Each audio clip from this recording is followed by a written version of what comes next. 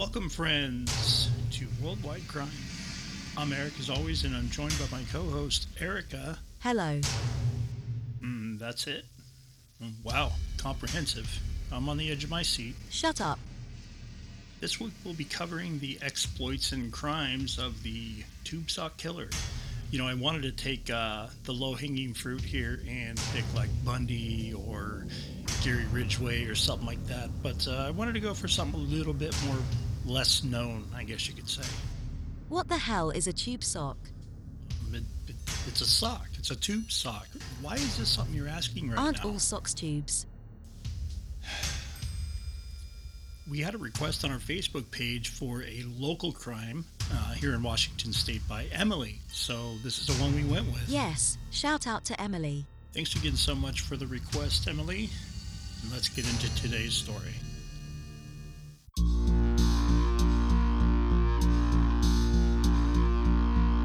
On August 14th, 1985, two hikers were making their way through the forest near Tule Lake when they stumbled upon Stephen Harkin's body.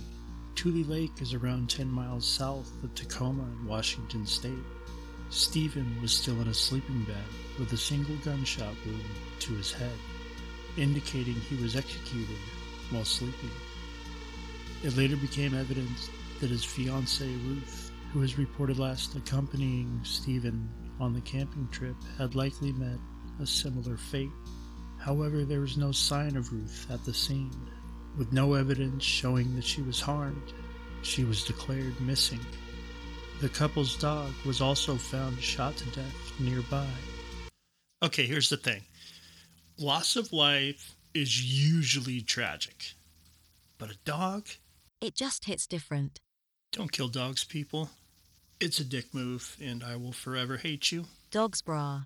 Yeah, dogs. 27-year-old Stephen Harkins and his fiancée, 42-year-old Ruth Cooper, both worked at a vocational school in Tacoma. Ruth was a single mother of 4 children. She and Stephen met at work and began a relationship. On August 10th, the couple attended a friend's wedding in Tacoma.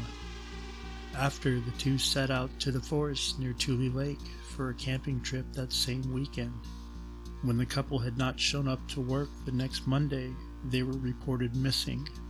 A couple months later, on October 26th, Ruth's body was discovered laying near a dead-end road, approximately 1.5 miles from the discovery of Stephen's body. She had been shot in the abdomen and decapitated. As investigators searched for her head, it was found about 50 feet away the same day. A tube sock was tied around what was left of her neck. The cause of death was determined to be the gunshot, and her head removed post-mortem. Old Stephen was punching up there a bit, eh? What? I mean, you know, he was 27, she was 42. I know what you meant, but why was that your takeaway from what we just heard? It's just an observation, damn. It's disrespectful, you fucking donkey. Okay, I'm sorry. Fuck. Just get on with it. Authorities had no leads and no idea why this couple had been murdered.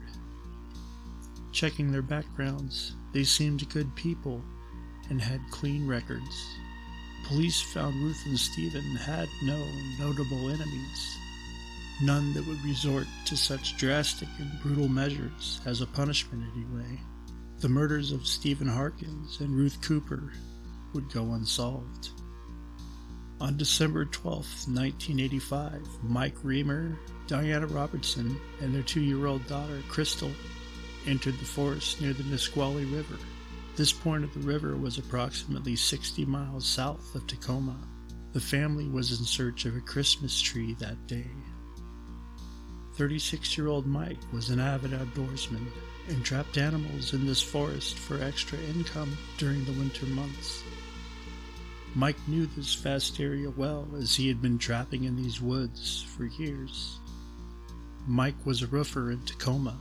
He was known as a work hard, play hard type of guy. He was considered by friends to be a, quote, man's man, end quote. Mike, being the outdoorsman he was, often carried a firearm. Mike was also known to have a very short temper. According to those close to the couple, Mike had beaten 21-year-old Diana several times. At one point, Diana confided to her mother that he threatened to kill her and that he'd get away with it. Okay, 1 second here.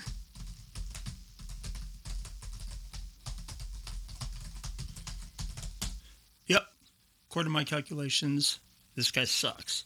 Beating your partner is a real bitch move. Agreed, especially when there's a child involved. Fuck him. Yep, all the way up and all the way down. Diana would tire of these abuses and became concerned for the safety of their daughter. Mike adored Crystal. Those close to the family found it hard to believe he would ever harm the child. Diana would eventually leave Mike, taking out a restraining order against him. But before Christmas of that year, Mike and Diana reconciled. She and Crystal moved back into the family home, and all seemed well. Later the same afternoon as the family's trip to Nisqually River, an employee of a Spanaway Kmart nearly 30 miles from where the family had gone found Crystal standing at the forest's edge and crossed the street from the store. Spanaway is located approximately 10 miles south of Tacoma. She was alone and disheveled. The employee ran over to her and asked her where her parents were. Crystal said nothing. She just stared blankly. Noticing the young girl was in obvious distress, the employee quickly picked Crystal up and carried her into the store. That's just sad. Who abandons a 2-year-old like that? My best guess is an asshole. That is a totally fair assumption. Crystal was asked where her parents were by other employees. She continued staring blankly, saying nothing. An announcement was made over the department store's intercom asking if anyone was looking for the young girl. No one came forward. Police were then notified of the circumstances in which Crystal was found, and they arrived at the Kmart shortly after receiving the call. Authorities took Crystal to the hospital to be checked out, then to the police station where she was again asked where her parents were and how she ended up where she was discovered. Crystal continued saying nothing with the same blank stare. It appeared to police that Crystal was suffering from shock. Little Crystal was placed in temporary foster care, and her photo was released to the press. The press printed and broadcast the photo along with the story behind her discovery. 3 days later, Crystal's grandmother, Louise Conrad, recognized the photo in the paper. She called the phone number that accompanied Crystal's story and revealed who she was. Louise told authorities that she had been calling Mike and Diana after they were supposed to have returned home from the trip to the woods. They weren't answering nor returning her calls. This was concerning to Louise, but she chalked it up to them being busy and that she would hear from them soon enough. I don't answer my phone. Why? Because I don't like being on the phone. How do people get a hold of you? Text. That wasn't an option in the 80s, dickhead. I know that. I'm just saying some people don't like talking on the phone. Louise, after the discovery of Crystal, alone and scared, abandoned at a Spanaway Kmart, became extremely worried about Mike and Diana. Louise knew that under no circumstance would they abandon little Crystal. This meant to Louise something bad must have happened to them. Upon her arrival to pick up Crystal, she grilled police about the whereabouts of Mike and Diana. Authorities had no answers for Louise. Police didn't even know who Mike and Diana were until their first contact with Louise. Crystal was ultimately sent to live with Louise. Being in her loving grandmother's care, Crystal became more and more verbal as a toddler could be, especially given what everyone feared she had likely witnessed. Louise continued asking Crystal what had happened to her parents, and eventually, Crystal answered. Crystal then latched on to her grandmother in a tight embrace. Crystal could only conjure the words, "Mommy is in the trees." That's a bit cryptic. Well, she's 2. Do you expect her to regale her grandmother with a descriptive tale of events? I know. I'm just saying, it makes it a little bit more haunting, I guess. This description of her mother's whereabouts, though provided by a 2-year-old, led police to the conclusion that Crystal's parents could just be lost in the forest.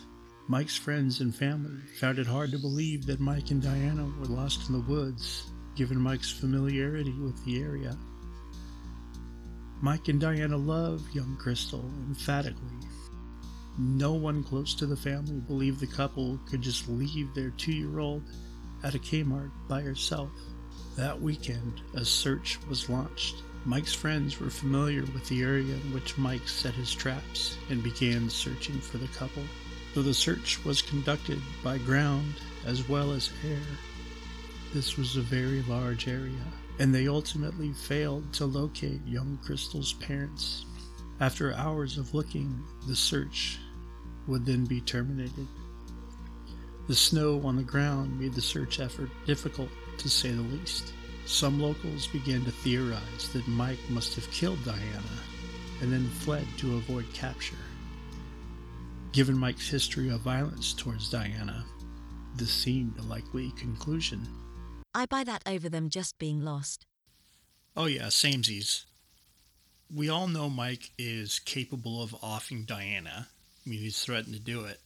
But I don't think that there's any way he would ditch his daughter at a Kmart. A few months later, on February of 1986, Diana's body was discovered deep in the forest near Elby, Washington, by a man walking his dog on a secluded logging road, approximately 15 miles from where the family had been searching for a Christmas tree and where Mike had usually set his traps. Her body was mostly covered in snow, indicating she'd been there for some time. The scene had an eerie similarity to the hikers' discovery of Stephen and Ruth just months earlier. However, instead of gunshot wounds, Diana had been stabbed 17 times. What gave this crime the eerie similarity was a tube sock tied around Diana's neck. The sock was tied with the same type of knot as the one found around what remained of Ruth's neck. Diana's body was found lying next to Mike's truck. The bright red truck would have been easily seen from the air in the search for the couple had it been in the search area. But the truck was also covered in snow. This meant that the truck and Diana had been dumped at the same time. Mike, however, was nowhere to be seen. Plot twist. The whole tube sock thing has got to be the killer's signature. I mean, neither sock and neither case was determined to be the murder weapon. Okay, so it almost seems like the killer was wrapping a gift for police. That's fucked up, but I guess it could actually be the case. Going back to Ruth and Stephen, it's almost as if Stephen was in the killer's way, and Ruth was the real prize. Otherwise, Stephen would have had a sock tied around his neck too. There's a fair amount of rage in these murders, especially the second one. I think it's fair to assume that the killer just hates women. During both cases, I mean, they seem to be the ones that were ultimately targeted. And the men, well, in Stephen's case anyways, was just in the way. He just had to be moved out of the way so the killer could get to his ultimate prize, which, like we said, is a woman. That's the way I see it. Inside the truck, there were blood stains on the passenger seat and a handwritten note on a manila envelope that read, "I love you, Diana." It was confirmed by family that this was, in fact, Mike's handwriting. But investigators could not confirm that to be true. Given the location of Diana's body and Mike's truck located approximately 15 miles from where Stephen and Ruth's bodies were discovered, Mike became the prime suspect in all 3 murders. Mike's friends and family believe that Mike could not be responsible for these crimes. They believe Mike had also been slain and his body dumped elsewhere. The biggest questions for friends and family was how a 2-year-old could walk 30 miles through the dense forest only to wind up at a Kmart in Spanaway. The short answer is not possible. And if Crystal was indeed dropped off by Mike, how was his truck at the location of Diana's body? Did he drop the child off, go back to the crime scene, leave the truck containing the large blood stains in the envelope, then run off into the woods? This seemed unlikely to those close to Mike. Or was Mike also killed and dumped elsewhere, framed with evidence to appear as the killer? Despite all this, investigators concluded that Mike was responsible for these murders, and Mike, being the skilled outdoorsman that he is, was simply living off the land. Does that seem a bit lazy to you? What? The police, I mean. I guess. I feel like there was more evidence pointing to him not being the guy. They just wanted to be able to tell the public something, probably to get them off their backs. Maybe. Really hope you're wrong, though. Me too. The evidence gathered at the scene where Diana had been discovered was, at the time, entirely circumstantial. The blood found in Mike's truck was tested by an FBI forensic laboratory, but the blood had degraded over time. The only thing authorities knew for certain was that the blood was human. With forensic technology at the time, the lab was unable to verify the blood type, let alone if it belonged to Diana. The lab also analyzed the note and the rest of Mike's truck. This got authorities no closer to confirming Mike's involvement. Even with no hard evidence, he was pinned as the prime suspect. See? Yeah, that's a shame. Fast forward to March of 2011. Mike's skull was discovered by a hunter approximately 1 mile from where Diana and Mike's truck were found 25 years earlier. Investigators confirmed the skull belonged to Mike through dental records. The skull contained no evidence of a gunshot or any other type of trauma. However, the rest of Mike's remains were not found and remain missing to this day. It was assumed that the rest of Mike's remains must have been buried. Because of this, the cause of death could not be determined. Now that Mike's skull was discovered, and it was obvious to police that Mike's skull had been where it was found for a great deal of time, and was dated to around the time of the original murders, Mike was no longer a suspect in the murder investigation. He was now considered as a victim of the same killer. Boom. Okay, calm down. No, why don't you calm down? Your voice inflection blows. It's confusing. Stay on topic. The perpetrator of these horrific murders was dubbed the Tube Sock Killer.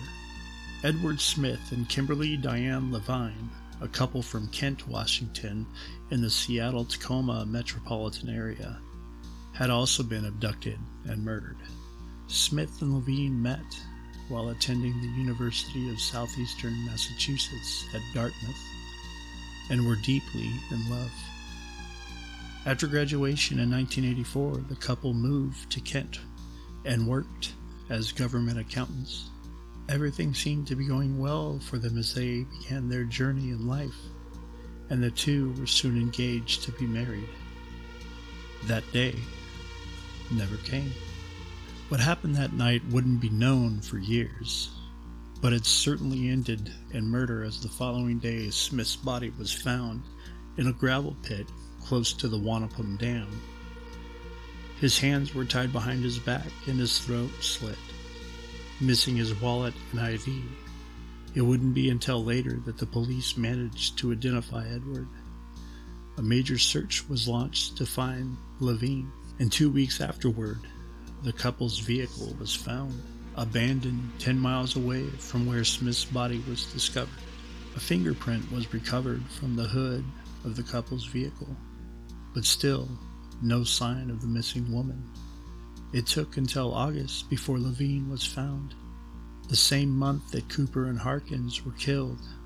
Levine's body was found in sagebrush 2 miles from her fiancé and skeletonized through exposure and predation. No sock this time. Not this time, but that doesn't mean it wasn't the same douchebag that killed the others. True. I guess maybe if it was the same douchebag, he got interrupted while tying the sock? I don't know. I guess we'll find out now that a fingerprint was found. While still actively investigating the murders, the case took a turn on December 12, 1985, when Mike, Diana, and little Crystal set out to find the perfect Christmas tree.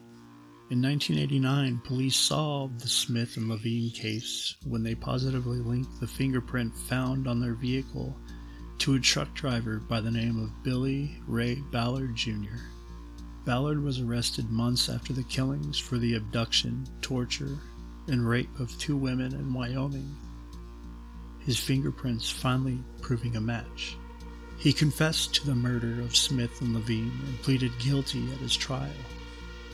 Being sentenced to a mandatory life sentence, he was undoubtedly at large during the time of both sets of murders in Washington, though there was no evidence he was in any way involved. No sock was found in the murders committed by Ballard, and given the composition of tube socks, decomposition is highly unlikely. Not our douchebag. It appears not. So, who did it? Would you hold your damn horses? There's still more to the story. I only ask because you are also a douchebag and maybe could offer some insight. Uh-huh. How long you been setting up that little zinger? Don't worry about what I worry about. Okay, hey, here's a neat question. Are we done dunking on me now? We are, for now.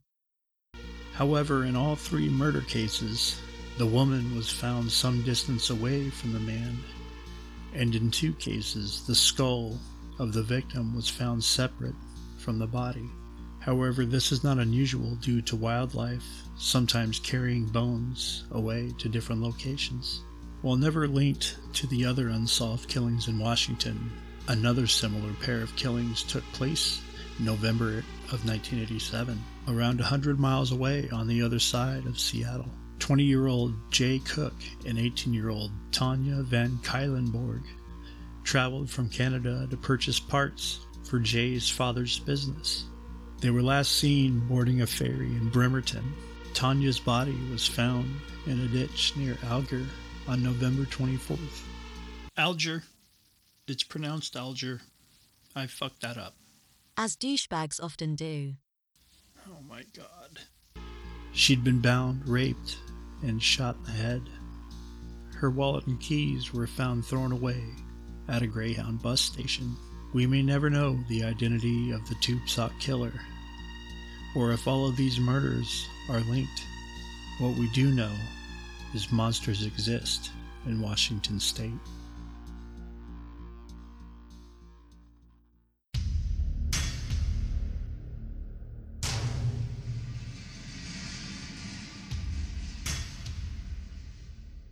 That bit at the end, bit grandiose, don't you think? I thought it was cool, but whatever. I hate it when shit like this goes unsolved. Oh god, me too. But maybe they'll solve it someday. Who knows what the future holds. But at any rate, that is the story of the tube sock killer. Join us next time as we cover the Beast of Jersey. Don't forget to follow us on whatever platform you get your podcasts. And if you enjoy stories like this one, don't be afraid to give us a 5-star rating. Until next time, friends, stay safe, and we'll see ya. Goodbye.